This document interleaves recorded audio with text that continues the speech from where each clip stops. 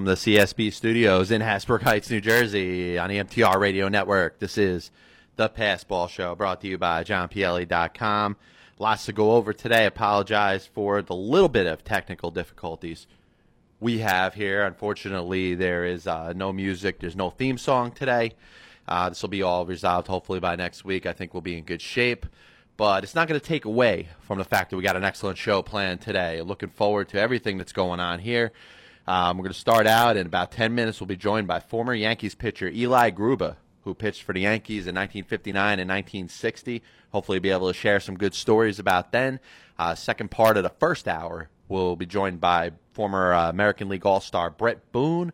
And then in the second hour, we got former Phillies, Braves, and Rockies pitcher Marvin Freeman. So lots to go over. Definitely excited about this show. There's a ton of stuff to go over baseball related. And, of course, I'm going to start off with the New York Mets. I had the pleasure of being at the game yesterday, and it was almost a displeasure. As anybody who knows me knows that I'm very passionate about the Mets record in games that I go to. And, they've, for, the hundreds of games that I've been to in my life, the Mets have managed a pretty record and a winning record in most seasons that I've actually been to. They've actually been at. Apologize for that. But this year hasn't been the same. I've been to 6 games. The Mets won opening day against Atlanta while I was down there with my brother, and they have dropped the last 5 games that I've been to. And I went there last night hoping to see the Mets finish off the Baltimore Orioles in a 3-game sweep. And it looked very good for quite a while. And unfortunately, things started to unravel in the 9th as we saw Frank Francisco, who has pitched very well. And the turning point really of his season came in that Toronto game where I saw the first 2 games in Toronto where the Mets got beat. They got destroyed in the first game. They got beat by a great pitching performance by Brandon Morrow in the second game. And the third game, yes, the Mets ended up getting a win. Kind of a touchy situation in the 9th. Francisco got into some trouble, ended up striking out the side, and then went on a little run. And he's been pitching very well since. Last night, here's the way I'm going to look at it. I'm not going to start jumping on Frank Francisco and saying that it's time to get him out of here, time to replace him. The guy stinks, get rid of him. The guy's entitled to a bad game. And the good thing about it is the Mets managed to win this game. And if you imagine how hot it was last night, and I'll tell you, it was still within about, 11, 12 o'clock last night in the New York, New Jersey area, probably about in the high 70s, low 80s, which is, probably something we haven't really seen in a while. And just imagine just sitting there hot, sweating, just wondering what's going to happen. A 4-0 lead in the 8th inning becomes 4-2, and then 4-3 in the 9th with Francisco. He loads the bases. He walks in a run. It's 4-3. And, oh, man, I'll tell you, if I ended up driving home with a loss last night, it would not have been good. I was just wondering if they were going to be able to pull it off, and I'm glad they did. I'm very happy. I'm excited. I'm glad. I'm very happy that they were able to put this together, and they finish off another sweep. And this is a team that's either being swept or sweeping over the last 4 series. They were swept by the Yankees. They ended up sweeping the Tampa Bay Rays in Tampa. They got swept by the Cincinnati Reds at home. And now they sweep the Baltimore Orioles at home. And now they head back to the Subway Series at Citi Field against the New York Yankees. And like I've said before, a bunch of over-publicized nothing going on between the Mets and the Yankees. I could go without all this extra interleague play. I can go without, having to see this 6 Yankee games every year. But you know what? Life's going to go on. It's happening now. And as a team, you got to play whoever's on your schedule. And right now, the Mets have to focus on the Yankees. And they have to try to win a series here.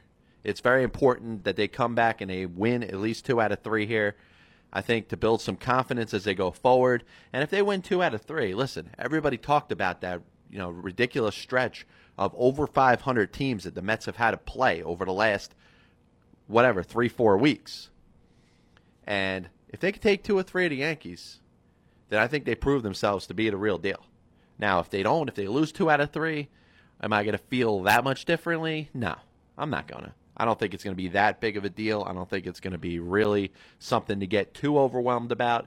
But I think the Mets, with R.A. Dickey pitching on Sunday and with Chris Young and Jonathan Niese, I think they got enough pitching to hang with this Yankee team. And, of course, the Yankees coming off of a couple tough losses to the Atlanta Braves, which ended their 10-game winning streak and their resurgence, which I predicted was going to happen. You know, everybody that said the Yankees were getting too old, the Yankees were about to fall apart, they've doing pretty much what they've done every other season. And they get off to a slow start, not necessarily terrible start, but a start that you wouldn't think they would get to. A team that's used to winning, a team that's used to going out there and just winning a lot more games than they're losing. They're going to outslug you. They got some pitching. A team that I thought was up there amongst the best teams in the American League, and they've proven this to be true. They won 10 in a row. They're back on track. They dropped the last two to the Atlanta Braves. Listen, if I'm a Yankee fan or if you're a Yankee fan, I don't think there's any reason to be upset. Listen, the team played well. The team has gotten themselves back to what a fan should expect from the New York Yankees, and that's winning baseball, that's offense, that's solid starting pitching. And I'll tell you, the turning point of the Yankees season has been the change in the starting pitching. I mean, they essentially have 5 guys out there that are really giving them a chance to win. Phil Hughes' game yesterday notwithstanding, because Hughes has actually been one of the major reasons why the Yankees have played better baseball. Hughes has had a very good month. He's pitched very well. And listen, I mean, they're getting a start every starter, from Sabathia to Nova to Kuroda, to Andy Pettit. They're getting a chance to win every day. And the Yankees starting pitching to change from when it was inconsistent at the beginning of the season to now, where it's looked very good. And that, in my mind, is the reason. And listen, I think it's pretty obvious. And I've said this about the Mets all along. The best chance the New York Mets have in winning baseball games is when they have good starting pitching. And you can see what's happened. And you want to talk about the Yankees for what happened earlier this season when they were struggling. They were not getting the starting pitching.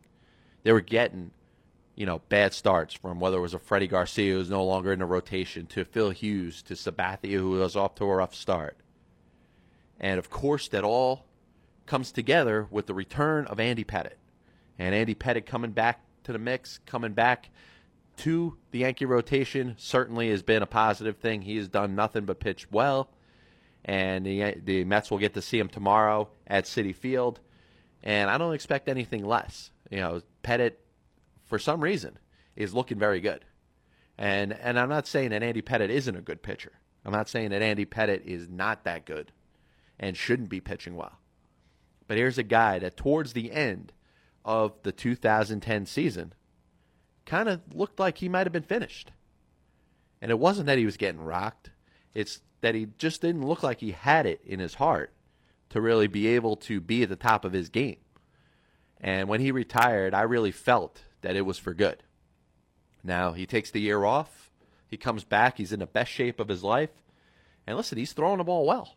There's no question he is throwing the ball as well as he ever has right now.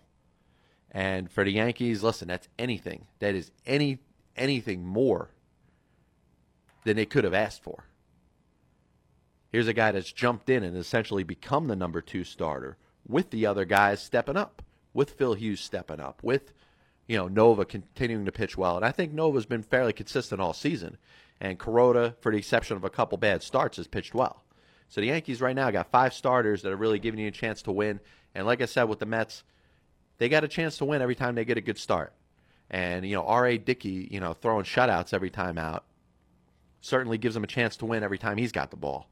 And Johan Santana looked good after a couple bad starts after the no-hitter. So I think the Mets got 2 very good starters, and they got 3 other guys that I think should pitch consistently. I have yet to see Chris Young really get beat up. He's given up a couple hits here and there. He's given up a couple runs here and there. And the fact that he pitched 7 innings in his last start is very, very good. Here's a guy that's coming off of a major surgery, the same operation that Johan Santana had, and he's back sooner. It looks like he's really throwing the ball well. And I think the Mets' rotation now, with the aforementioned Dickey and Santana, with Chris Young, with Jonathan Niese and Dylan G, they should have a chance to win every time out. And that's what I think is very interesting, and I think the Mets, listen, am I going to buy into this team being a playoff team if the season ends today, they're in the postseason? Listen, I think we're going to need to see a little more of this before I guarantee myself or guarantee that the Mets will be in the postseason. And you got to see what's going to happen within the next month or two.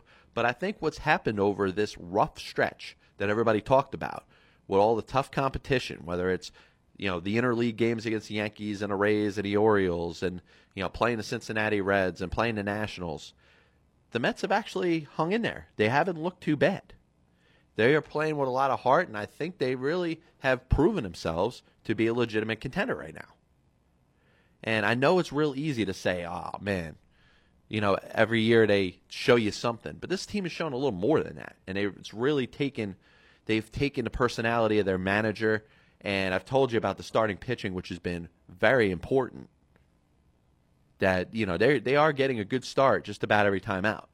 And I think it's fair to say that, if Jonathan Neese goes out there tomorrow and gives up 4 runs in the first inning, then the Mets aren't winning the game. But if Jonathan Neese hangs in there, then I think they have a very good chance to win. We'll get back to this in a little bit. Right now I'm going to be joined by former Yankees pitcher of the early 1960s, Eli Gruba. Eli, John Pielli, Pass Ball Show, MTR Radio Network. Thanks for having a couple minutes today. Hey, listen, thanks for having a couple minutes today. I really appreciate you having you on, Eli. No problem, John. All right, as you came into the Yankees, 1959, 1960, the Yankees are coming off of a pretty good run in the 50s.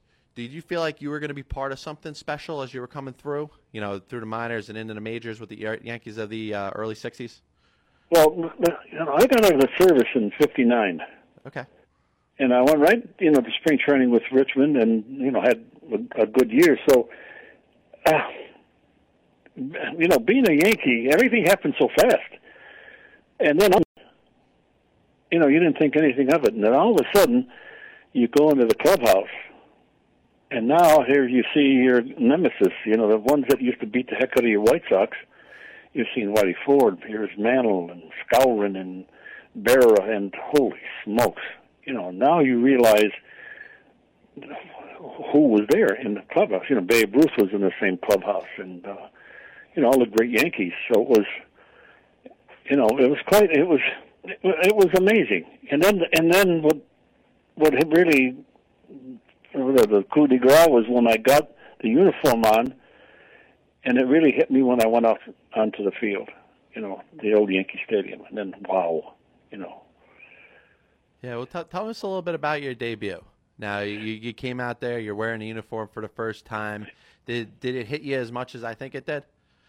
No. You know what? It was really funny, John. It was like, it wasn't in shock, but there was so much going on. It was just, it didn't hit me yet. Nothing.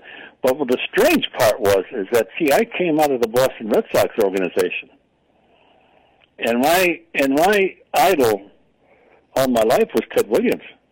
And now Boston's in town.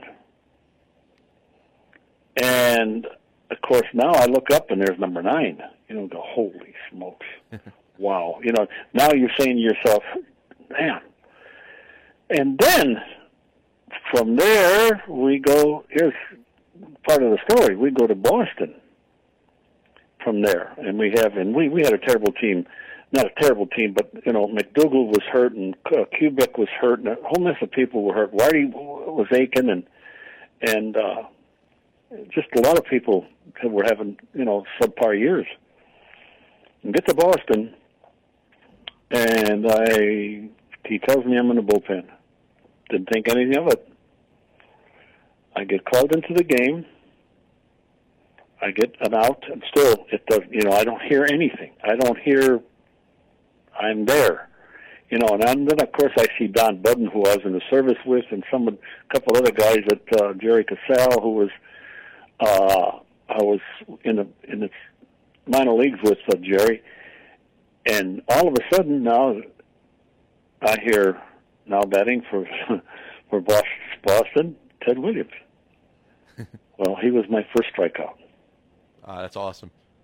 And then the next day, I'm hitting fungos. The Yankees had to, the young guys had to hit fungos and do stuff, which I didn't. I loved doing that anyway. He was standing behind me, John, and he looked like he was 9'9". And he looked at me and he said, "Hey, kid, you got one heck of a slider." And I didn't know what to say. I spit all over myself.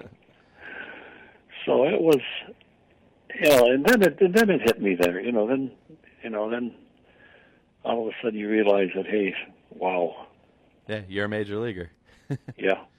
That's great, man. And following Ted, Ted Williams and being a Red Sox fan. Tell us a little bit about growing up following the Red Sox back then. Of course, unfortunately they were unable to, have the big runs that teams like the Yankees did. Tell us a little bit about the Yankee-Red Sox rivalry from being a Boston fan growing up. Well, we didn't get that yet. When I was first there, I didn't realize that, the rivalry. It was evident, I imagine, but it was more evident later on.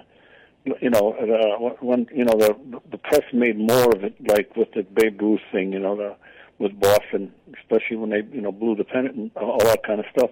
But the thing was, with me, being a Red Sox was a fantastic organization. They treated their players, and the kids, especially the kids, they treated us like $1 million. And we had, you talk about some great teachers. We had, for pitchers, we had Johnny Murphy and Mace Brown and Charlie Wagner to teach us, certain things. And I'll tell you what, it was super. It really was. And when I got traded to the Yankees, before I went into service, I didn't like it that much. I really didn't. So the rivalry still kind of existed, probably not at the level to where it is now, or it was, 20, even 30 years ago. But obviously, being a Boston fan, you probably didn't care too much for the Yankees. Well, no, I was. See, the thing was, I was a White Sox fan because I lived in Chicago. Yeah. But when we played strikeouts and everything else, all the kids would get in the school grounds together. I was not the first one to pick and everything else. Everybody normally would pick the Cubs or the White Sox. I picked Boston. And you had to bat exactly like the lineup. Okay. Whatever the lineup hit, right-handed, left-handed, you had to pick. That's funny, dude. I could relate to that because I actually used to do that when I was younger. But I was playing by myself. I'd throw the ball off the wall or a pitch back or something. Sure. And if it was a left-hand pitcher in the game because I was right-handed, I would make like I was throwing left-handed and try to emulate the pitches that the pitchers throw and stuff like that. So I could totally relate. Well, the thing was, it was basically more hitting, and I had him down to a T. Ted, how he used to, flex his with his hands, and he'd move his hands, and I had all that down. I had Vern Stevens' wide stance, Bobby Doerr holding the bat high up over his head, and then when I did get to be a White Sox, I had Appling down pat, and Taft right was in right, and I had all that.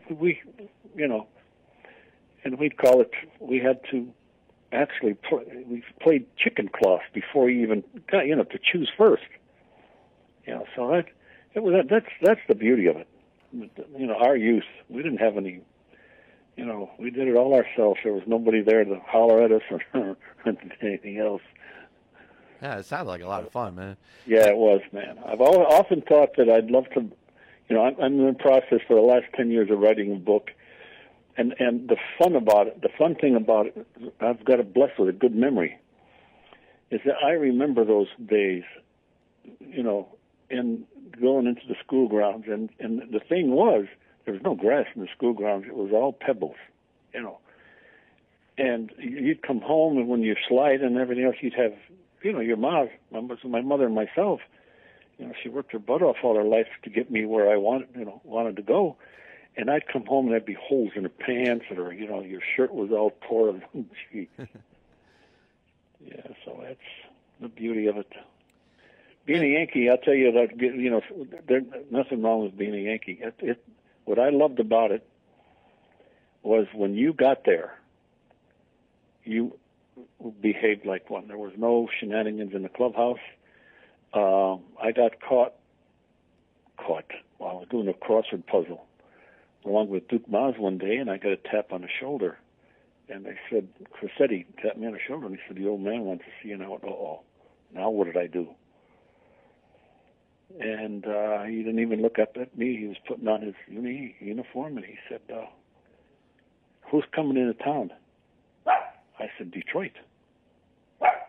He says, well, don't you usually pitch against Detroit? You do a pretty good job. I said, yes, sir, you do. He said, you do me a favor. Let me know if doing a crossword helps you get out anybody with a Detroit Tigers. And he says, we don't do that in here. That's enough. No crossword puzzles. Yeah, there's always that image of, just the way it was, even in baseball in general. Was that just a Yankee thing, or was that all through baseball about the way, the etiquette of the way you were supposed to act in the clubhouse? Well, it was the Yankees. See, you got to remember, because the Yankees won most of the time, it was a Yankee thing more than anything else, And I think most of the other clubs resented that image, And, you got, John, in those days, you weren't allowed to converse and to fraternize with other players. You'd get fined. Because there was always an umpire in the stands. There was no fraternization, none. You'd sneak it. And me, when I got there, I got all my buddies from Chicago would come out to see, their Eli in a Yankee uniform against the White Sox, and I'm talking to everybody, Crissetti used to scream at me, you're a Yankee now. Act like one. Hey, you go on. Go ahead. I'm sorry. Yeah, I'm sorry about that. So now moving on to 1960, you actually made an appearance in the World Series, but you didn't pitch. Tell us a little bit about that. I was so mad I could have punched. I would have punched him, anybody that got in my way. What people didn't realize, is that Stengel called Duke Maas and myself into. Now, Duke had a game once. I warmed up twice. Both of the games were he allowed Whitey to pitch. It was like 15-0, and I think Whitey finished 2 games. I think he pitched 9 innings both games, and they were out of. One was 15-0, and the other one's like 11-2 or something like that. Well, I didn't pitch. I warmed up. Duke got into a game. We get called in his office, and he says, looks me right in the eye, and he says, I want you to pitch like Vernon Law. And he looked at Duke Maas, and he says, I want you to pitch like Bob Friend. We pitched batting practice each 20 minutes apiece. Well, I want to tell you something. I could throw pretty good. I smoked him. I threw as hard as I could for 20 minutes. I said, well, I can't say what I said on the air. But both Duke and I were crushed. I was crushed. I was actually crushed. Because, see, nobody told me or told anybody that there are some players that are not going to get in the game. Because I figured, he's going to use one of us, or use me. Well, needless to say, I was a little peeved. After the series is over, I'm crushed along with all the Yankees and everything else. And Gil McDougall was asked by a writer, who was the guy who had the best stuff? He says, you annihilated every pitcher just about. Who was the guy that gave you most trouble? And they said, well, actually, Tom Chaney had the best stuff. But he said, you want to know who had the best stuff for the series? The guy says, who? He said, Gerben and Duke Maas. Because we were roommates. We both said, I'm smoking there. And I think we did it for 3 games. Yeah, it's a shame you didn't get in there, because you figure a 7-game series. You're there. I totally feel you. I'm sure you expected to get in there at some point. Well, I understand I'm not Turley or anything else, but we had, he brings in Ralph Terry, and Ralph, Ralph had to go pitch, but he's got Ryan Duran sitting on the bench. He never even used Duran. Yeah, Duran, he crushed Ryan. Ryan too. He says, why wouldn't he use me? And I got news for you. Whitey warmed up, tried to warm up. Whitey couldn't do it. He was gone. He just couldn't do it. Hey, you think if you got in Game 7, you'd been able to get Mazeroski out? I'd have tried. Why not? But one thing, as we were coming off, out of the clubhouse, and my mother and some of my relatives were there waiting for us, and I didn't know what to have to say to them. Well, like I said, I was like in another world. I was I angry. And one thing my mother told me, she said, "Well, one thing, Eli, it wasn't you that did it." And I said, "No, it wasn't, but I would have loved to have a chance to it anyway. What the hell are you there for?" No, absolutely, man. So moving on to, the end of 1960, you get selected in the expansion draft by the expansion Los Angeles Angels.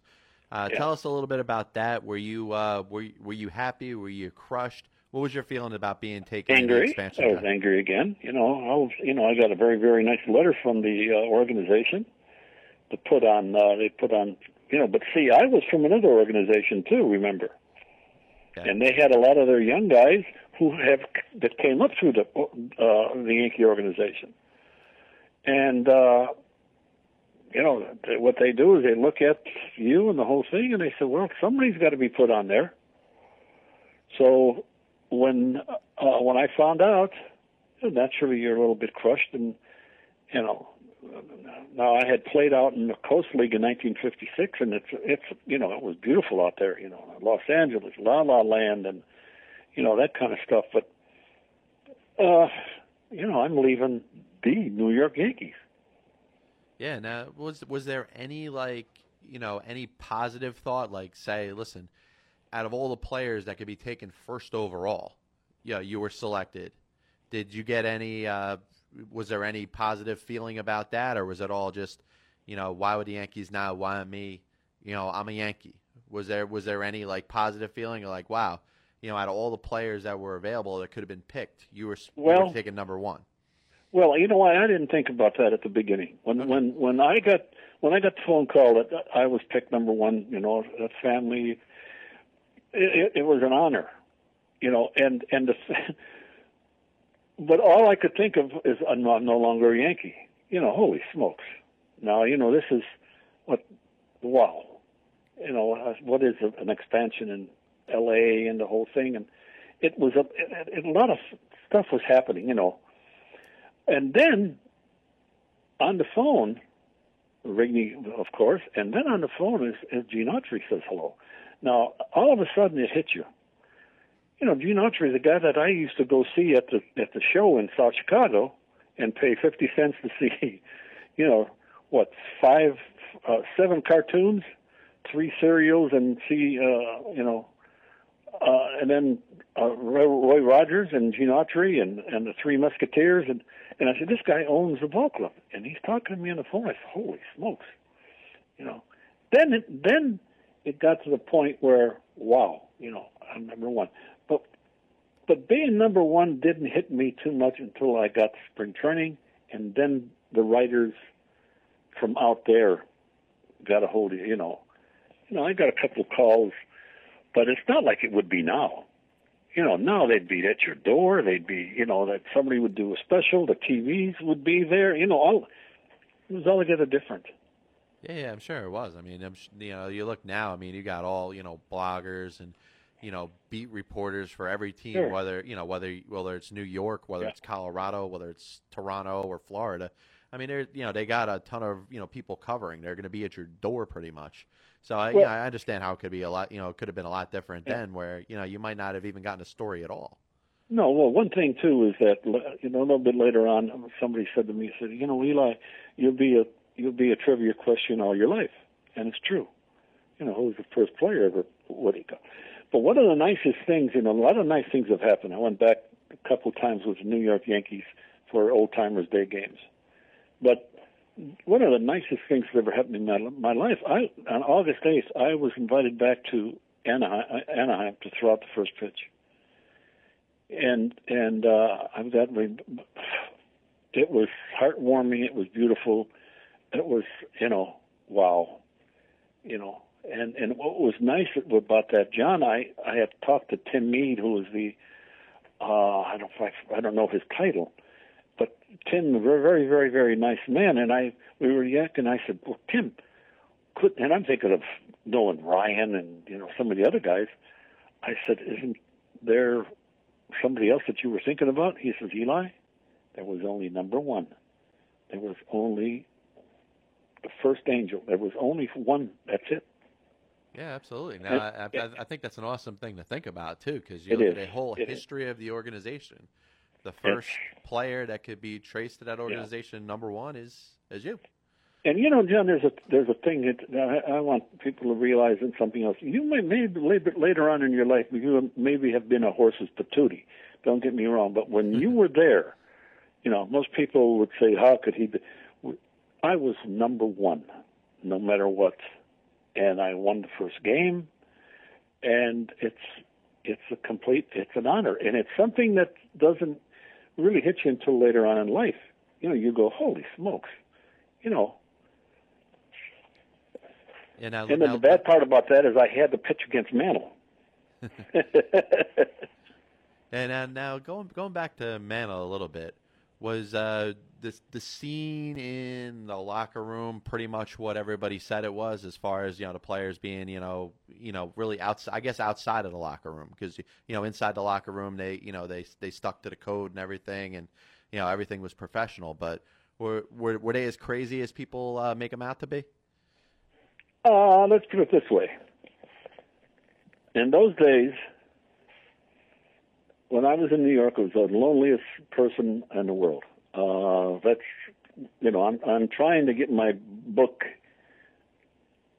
published there, get it finished. Let's put it this way. And I'm going to tell you something. With me, when I was in New York, once you get up to the big leagues, all those guys are established. You don't have no roommate. You don't have a roommate that you live with at home. You're by yourself. What they did on the road, guys like Mantle, Ford, Berra, Bauer, and everything else, I have no idea. I heard, just like you heard, and you read, and everything else. Mickey and Whitey took Coates and I out to a Western place in Boston, and I wanted to put $20 on the bar, and Mickey says, "Put that back in your pocket. When you make as much money as me," and I said, "Don't hold your breath," something like that. But I threw it anyway, and they took care. Like Larson took me underneath his wing, taught me how to drink after dinner drinks. I know that. And Maris took me out one time to up in Boston, for seafood and that. So the camaraderie was really, really neat and great. But just remember, that was all on the road. When they're home, they go home. They go across the bridge, George Washington Bridge, and you're in the Bronx. At the what the heck was the name of that? Concourse, Grand Concourse. It was lonely. It's it really is. But as far as Schooner, I didn't go drinking with them. On my own, I did my own little thing. Now, when I go to Los Angeles, it's a little different. Because a lot of my friends, like Kenny Hunt and Duke Moss, comes back out there, and now you live with somebody that you knew from before. Am I making sense here? Yeah, I'm following you 100%. Yeah, it's from being a Yankee to being as a free, you're not free from that. You'll always have that in you. It was like being in the Marines. If you were a Marine, if you're never you're a former. I was a former Yankee. That carries over. Yeah, absolutely. When I first got there, a lot of crap was going on and a lot of fun. Whoa, I'm going, whoa. Well, all of a sudden I realized, hey, wait a minute. This is a game. This is supposed to be fun. I talked to everybody. There's not too many people that I didn't talk to in the stands. I got my butt chewed out one day by Dizzy Trout. Really? Yeah, because I'm in Chicago and my back is turned and I'm hearing somebody holler, "What number is Belinsky?" Well, I had Belinsky up above my head. I go, oh my gosh, somebody else. So finally, I turned around. I says, "Why don't you buy a scorecard?" And boy, he says, "I pitched in the big leagues when you were a little kid, blah blah blah." And I turned around and Dizzy Chaught, and I said, "Oh my God, Dizzy, I'm sorry." He said, "What's the problem with this game? The people don't, the players don't talk enough to the fans." Well, needless to say, I did. Yeah, that's awesome, man. Now looking back, I was actually looking at your hitting stats. You didn't seem to be a bad hitting pitcher. Well, I'll tell you what Moose told me one day. I swear to you, and this was in 1960. Moose told me, he says, "You know what? You'd be a better hitter than you were a pitcher." I said, "Thanks a lot." He says, "No, I really mean that." Hey, he says, "You run good.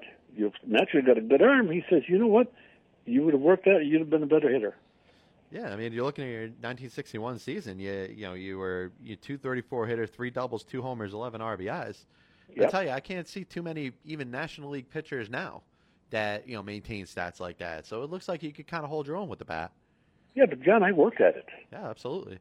I worked at it. I followed. If Ted Williams came out with something, I read his book. I read and I watched guys. And now you can, and plus the fact that I used to sit next to Turley on the bench, or stand next to him, and we had a lot of the pitchers' pitches. We knew what was coming. He was absolutely fantastic. And I would sit next to him, and he'd say, "Look at this," and I'd go, "Holy smokes!" We had Milt Pappas. We had all the. Let's see, Gary Bell, Mudcat Grant, good pitchers. We knew what they were throwing. Yeah. Now, one thing I wanted to point out about particularly about the way the game's changed now. You look at a lot of pitchers, and of course, the American League went to the designated hitter, but being a National League fan, that's pretty much where I grew up, and that's where I follow. Yeah. The pitchers don't seem to practice at all. As you far know as why? hitting, they're typecast in junior. They're typecast in high school, and they're especially in colleges.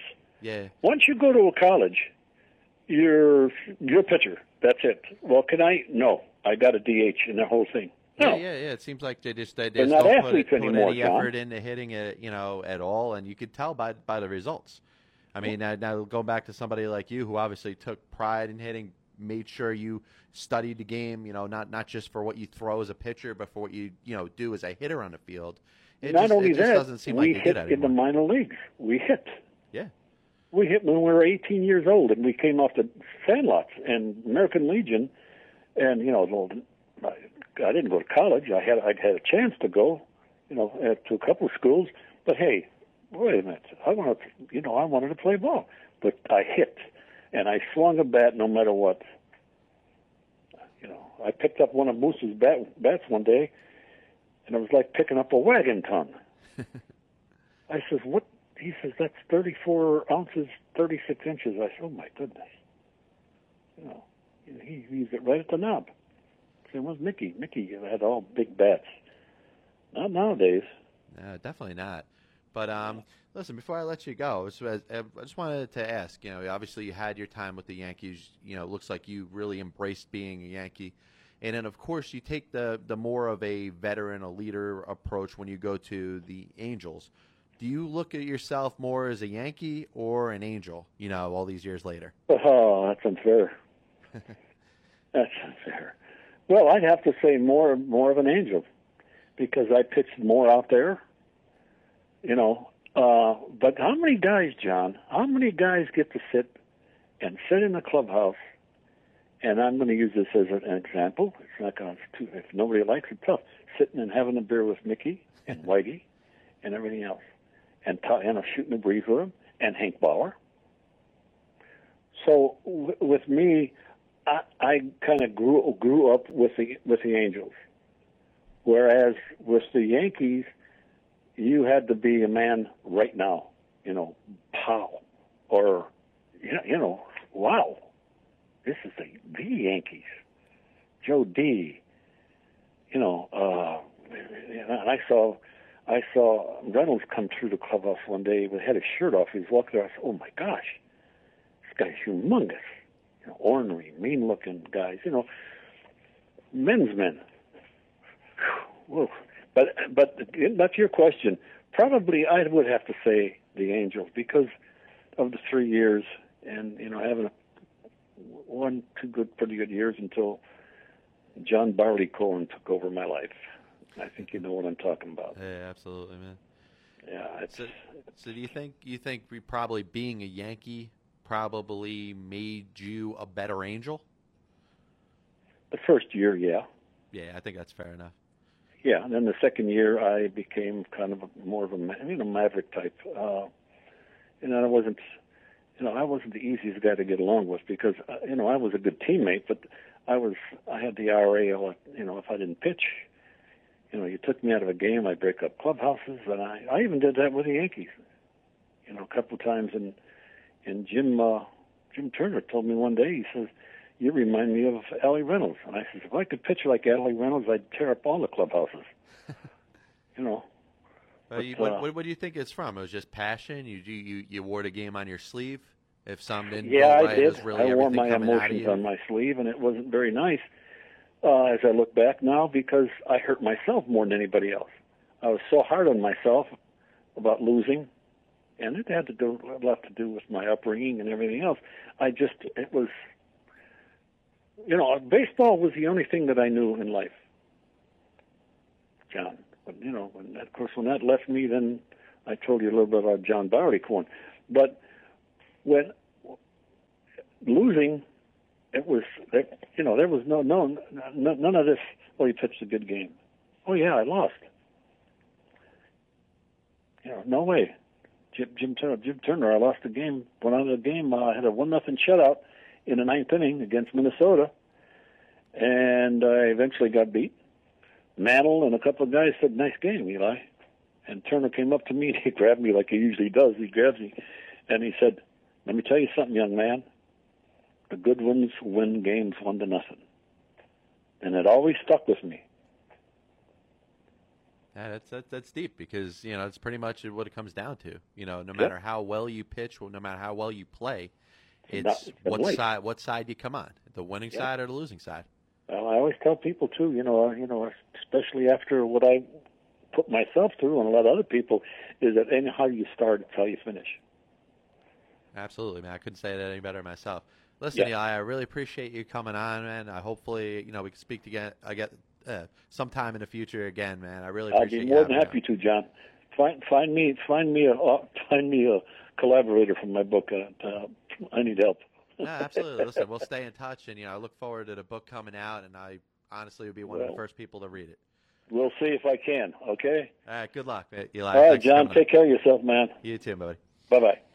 And it was Eli Gruba, the former pitcher for the Yankees in the 1960s. Of course, ended up being taken first overall by the expansion Los Angeles Angels in the early 1960s, 1960 going into the 61 season.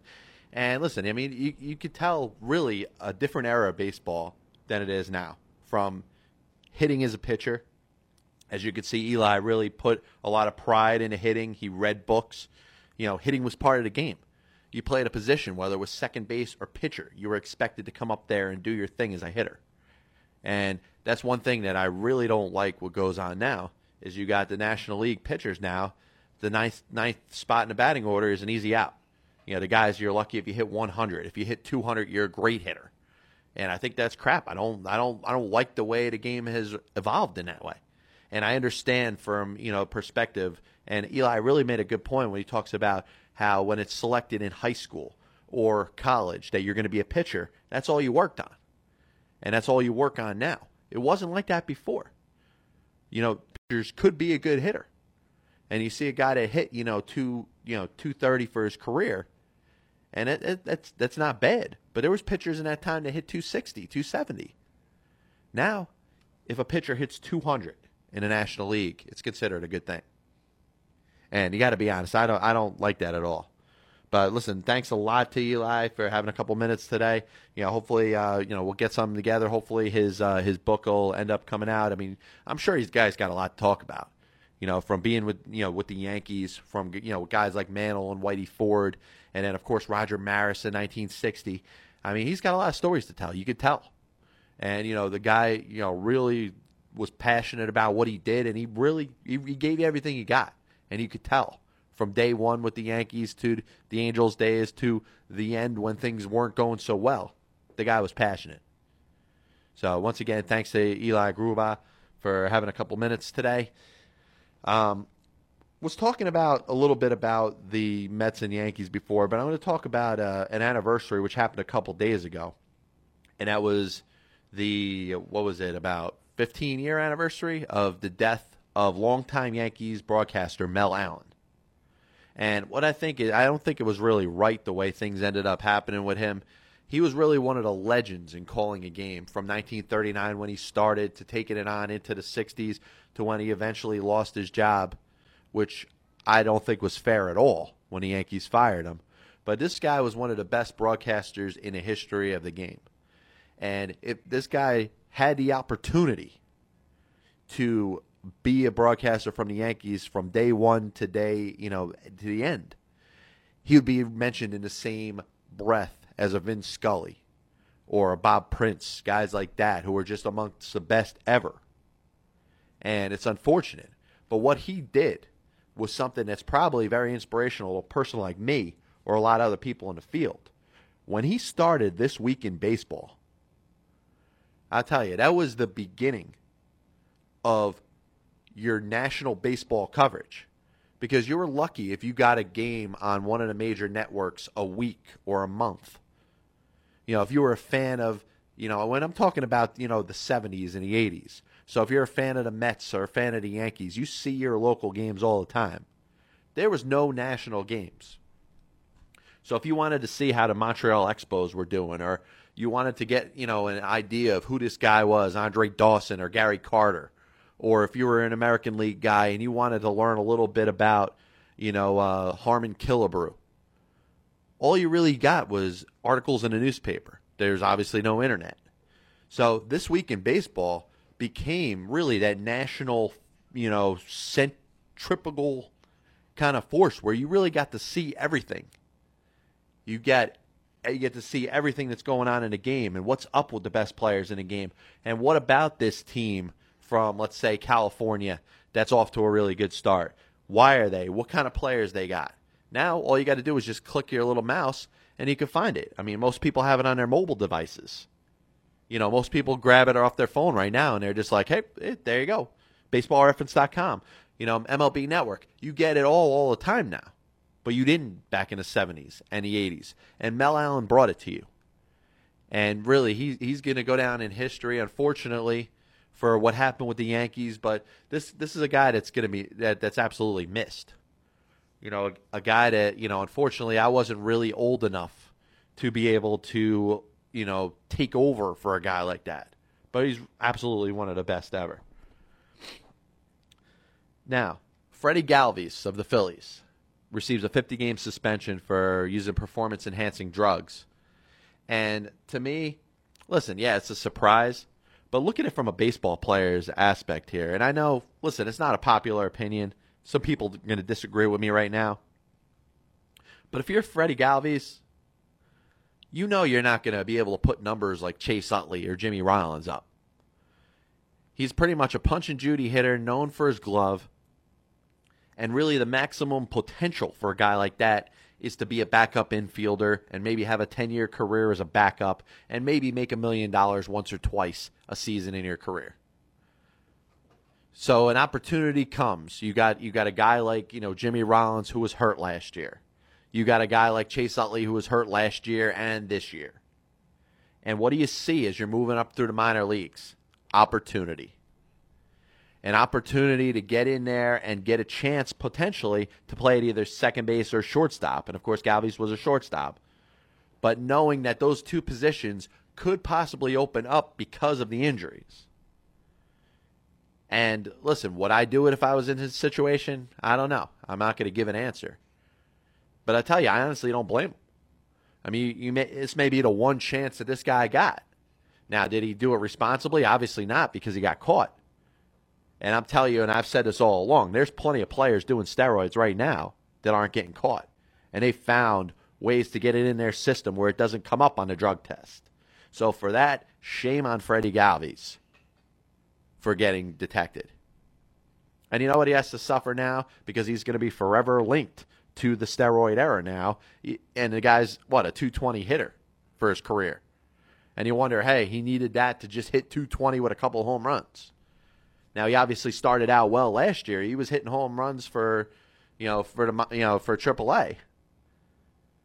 And obviously it was artificially enhanced. But here's a guy in my mind. I don't think he was a real good, I don't think he was really set to be an everyday player. And he got his chance this year. Unfortunately, he got snagged in a drug test. He's got to serve a 50-game ban and probably won't get another chance similar to what he's got now. I mean, he may get a chance to play a little bit, but think when 50 games are over, hopefully for the Philadelphia Phillies, Chase Utley is back. If he's not back by then, they may have already thrown in the towel for the season. Because one thing that I don't like about what the Phillies have done this year is they have predicated a lot of what they're doing based on Chase Utley and Ryan Howard returning. And it's more of like the Jerry Manuel approach as the Met manager in 2009 and 2010, where he said, hey, we got to just hold the fort down until the big guys get back. Well, what if the big guys don't come back? And the Phillies, unfortunately, are going through that right now. They're trying to figure out what kind of role players, what kind of guys filling in are going to be able to do the job that, a Chase Utley or a Ryan Howard can do. And they've had no success with it. And the fact that they've had no success with it is a lot of the reason why they're in last place. And, of course, the injury to Roy Halladay is killer. That has absolutely destroyed them.